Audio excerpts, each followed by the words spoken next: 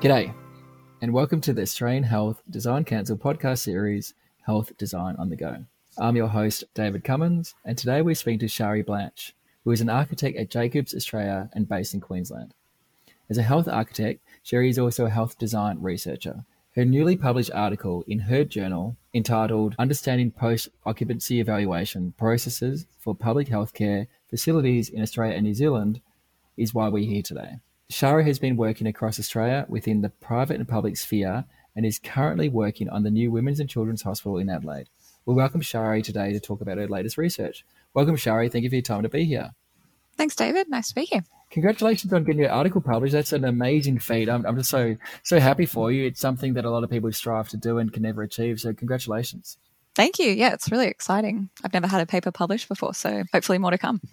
So for those that have not yet read it, because I know it's relatively new, do you mind just explaining to people what your research is? And for those who are listening maybe around Australia and around the world who don't actually know what post-occupancy evaluation actually is, just to bring people along the journey.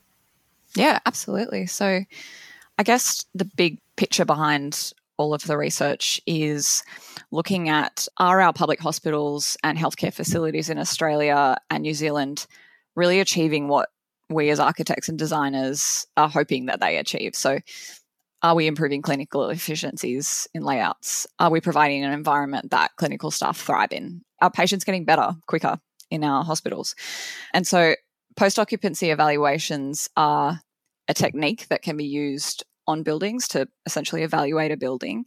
And it's just as the name suggests. So it's after a building has been occupied, they can be evaluated. And in most literature, that usually happens about 12 months after a building has been occupied. And that's for a couple of different reasons. So firstly, because it gives the staff enough time to become accustomed to their facility. So if there are any change management procedures that need to occur, 12 months gives them enough time for that to happen.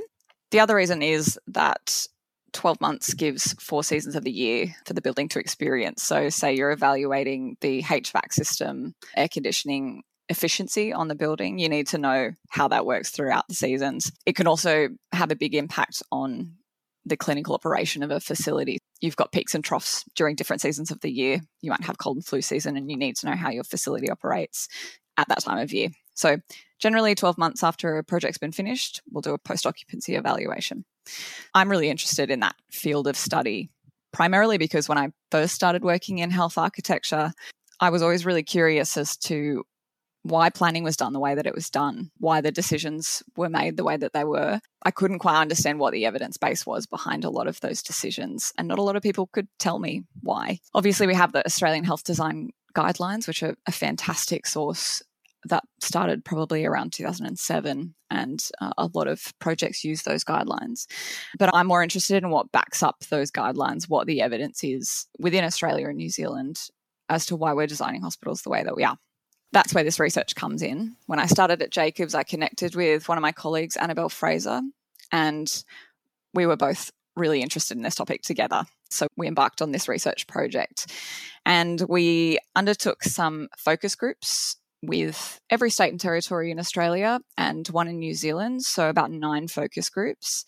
And we spoke with people that were employed by the government, so they worked within capital infrastructure development, and a lot of them had experience somewhat within the evaluation space as well. The structure of a lot of those state and territory governments are quite different, and that had a bearing on the results as well that I might talk to later. But we got a wealth of information, as you can imagine, from talking to that many people for 9 hours. That's a lot of qualitative data to sift through, but it was really fascinating to hear all of the different stories behind POEs in each of the states and whether or not they're occurring and what the barriers might be to undertaking, what their frameworks are that exist, what they find the value to be as well in POEs, and lastly, how they might disseminate the information if they are undertaking any POEs on a facility. Can I just ask a question? Is post-occupancy evaluation a legal requirement, or is it more just best practice? Do the guidelines recommend it, or is it just something that the architects take on board themselves? It varies in each of the states. Through our research, we found there was only one state that actually mandated that process for healthcare facilities.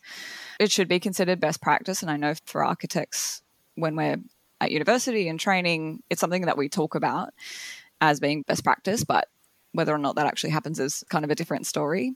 And when I talk to the results, there are lots of different barriers as to why that might occur. And who actually drives it? Is it the client? Is it the hospital? Is it the designer? Is it the project team? Is it the project director? I must admit, my mind is boggling for how many projects I've built around Australia. I've never been part of a post-occupancy evaluation. It's something I've heard of. I see the benefit, but I've never been part of it. So who should be driving it? How does that work? That's consistent with exactly what we found, is that it's something that we talk about in the industry and it doesn't often happen. The main result that we found was that there are only 5 of the 9 jurisdictions that actually undertake any form of POE. And within those 5, there's varying frequencies as to how often they actually undertake POEs. So yeah, as I said, only one of them really mandate the process. So who actually is responsible, or who should be responsible for implementation of a post-occupancy evaluation? That's a really good question. In my opinion, it's the state governments and jurisdictional governments that should be responsible for undertaking those post-occupancy evaluations. And when I say responsible, I mean funding the process and making sure that that actually happens. Whereas the team that's involved in undertaking that could involve external consultants undertaking that process. Sorry to interrupt. It's not actually run by the architects themselves. It's run by an independent. If the process happens at all, it's usually governed by the state government, and then occasionally they'll involve external consultants in the process. So in my very simple brain, someone comes into the public sector and reviews the architectural design and operations to confirm certain things were done well or could have been done better. Is there a certain standard marking criteria or certain checklist of lighting, patient experiences, staff satisfaction, or is it pretty much just free for all around Australia and there's no standardization? It's a really interesting topic you've brought up, because there's no standardization, and that's another result of our research. I actually don't believe that there should be standardization, because one of the challenges we found is that every state and territory is so different in the way that they deliver their healthcare facilities, in addition to having such different amounts of populations and different amounts of capital infrastructure, that any kind of standardization actually just, I think it would fall flat, because you're measuring such different scales and sizes and projects. So there isn't a standardized guideline. But what you've touched on is really interesting, because when talking to each of these focus groups, they all spoke to quite different understandings and areas of scope that a POE would take. So some of them spoke to a more physical building element POE, which is what you've mentioned, where you're talking about finishes or areas of rooms or that kind of aspect of a POE. It can actually evaluate a myriad of different things. You can talk about clinical efficiencies and operational efficiencies. So not only are you measuring something more physical, but you're looking at staff turnover rates and how that might correlate to the built environment as well. So there are quite a few different areas of scope. And what's interesting is that each of the states spoke to different things, and that clearly makes you understand that there's not a clear definition of POEs, and that misunderstanding is then going to generate confusion and perhaps a lack of value in the process, because people really don't understand what it really is, because there isn't a standard process at all. And so the people that I know that have undertaken POEs before, and some that I've read, they're all vastly different, and the value that you get out of those can vary considerably, especially depending on who's actually undertaking the POE. If they're well versed in doing rigorous research, as opposed to if they haven't been trained in that, they're going on one site visit, talking to perhaps 3 people in the hospital, and that forms their entire understanding of whether the building works or not. So it can be really different depending on the process that you take. And would I also be correct in saying the hospital's needs would have to be considered, where the length of stay, patient outcomes, anxiety as well for certain patients and staff? It seems just almost too big a topic to take on board for one consultant. Is that sort of correct? Yes. In a word, I think another reason that there is such a barrier to undertaking POEs, and some of the jurisdictions mentioned this in the focus groups, is that the task does seem insurmountable sometimes. I know one particular jurisdiction has their own kind of framework around POEs, and it is pages and pages and pages long of different criteria to measure. There's another question as to whether that criteria is actually valuable or not. That's something I'd really like to research moving forward with this topic, is what are the most valuable pieces of criteria to be measuring for a hospital? For example, some of the mega trends in healthcare in Australia is that we have a workforce that's shrinking in healthcare. What can we measure in a building that can help us understand if there's parts of the built environment that are encouraging staff to stay and helping their well-being, or vice versa, that, you know, we're not providing respite spaces for them? Those are the kind of thing that I'm thinking I'd love to research metrics around what's going to be the most valuable thing for us to know moving forward with projects in the future. How can we continue to improve? Because currently that feedback loop is just not there. We're just going to continue to build the same thing over and over again. And if we're building things wrong, that's never going to get fixed. So it's an interesting topic that way. And in that one jurisdiction that does do it, have those lessons learned helped improve design and clinical outcomes for patients and for the building? Is that link there? For that particular jurisdiction, I'm not 100% across how they feed that information through to, say, briefing documents for another project, or if there are lessons learnt that go out to staff.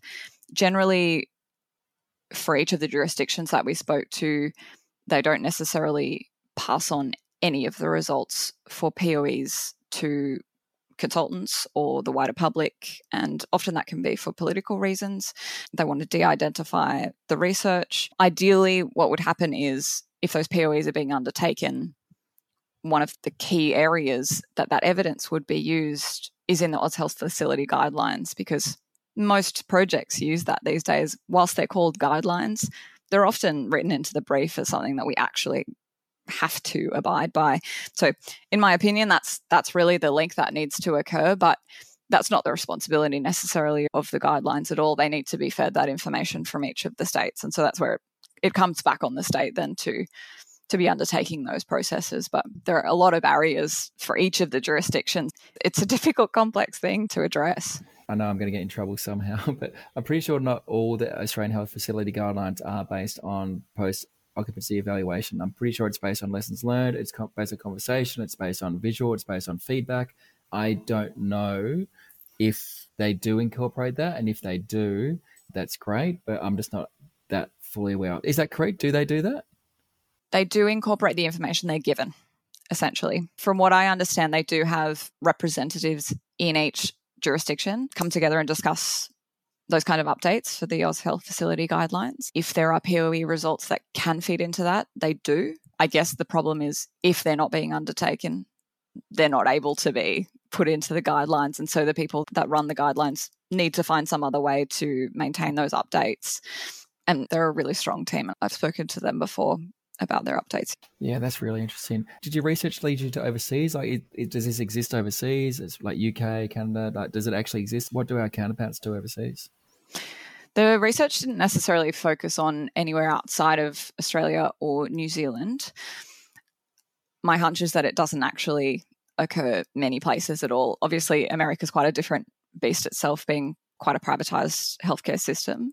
There is some research out of Canada about post-occupancy evaluations, and from that research, it's quite clear that in healthcare specifically, it's almost the same as here. There's just not much being done.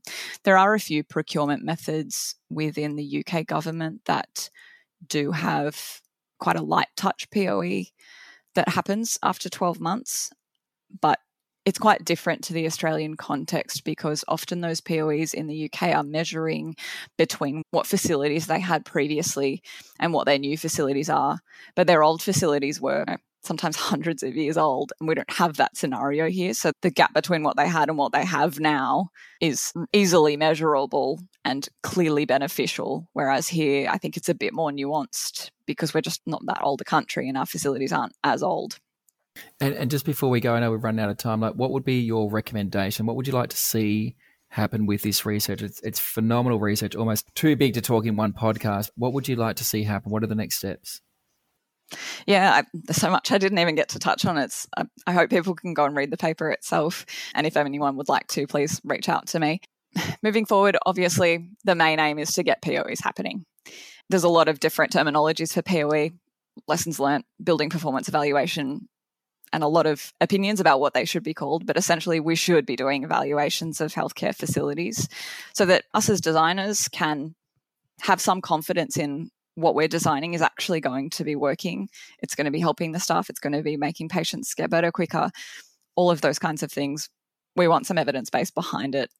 Yeah, I 100% agree. That's like one of the points of this podcast, because if there's research to support it, then it can be implemented across Australia, if not the world. But if you don't have that research, it generally comes down to a subjective opinion, which I think the industry has been suffering from for way too long. So I think your research is phenomenal. I think the plan is amazing. I think the task is insurmountable, as you said. I'm so grateful for someone like you and your team to be putting the energy and effort in to make a change and actually be a beacon of research for lessons learned from a research point of view, that we can actually build better and smarter for better clinical outcomes and building outcomes. So thank you so much for your research and your time and dedication to this topic. I think it is amazing. I think there's a few more steps to go, but with someone like you in charge, I'm sure we'll get there.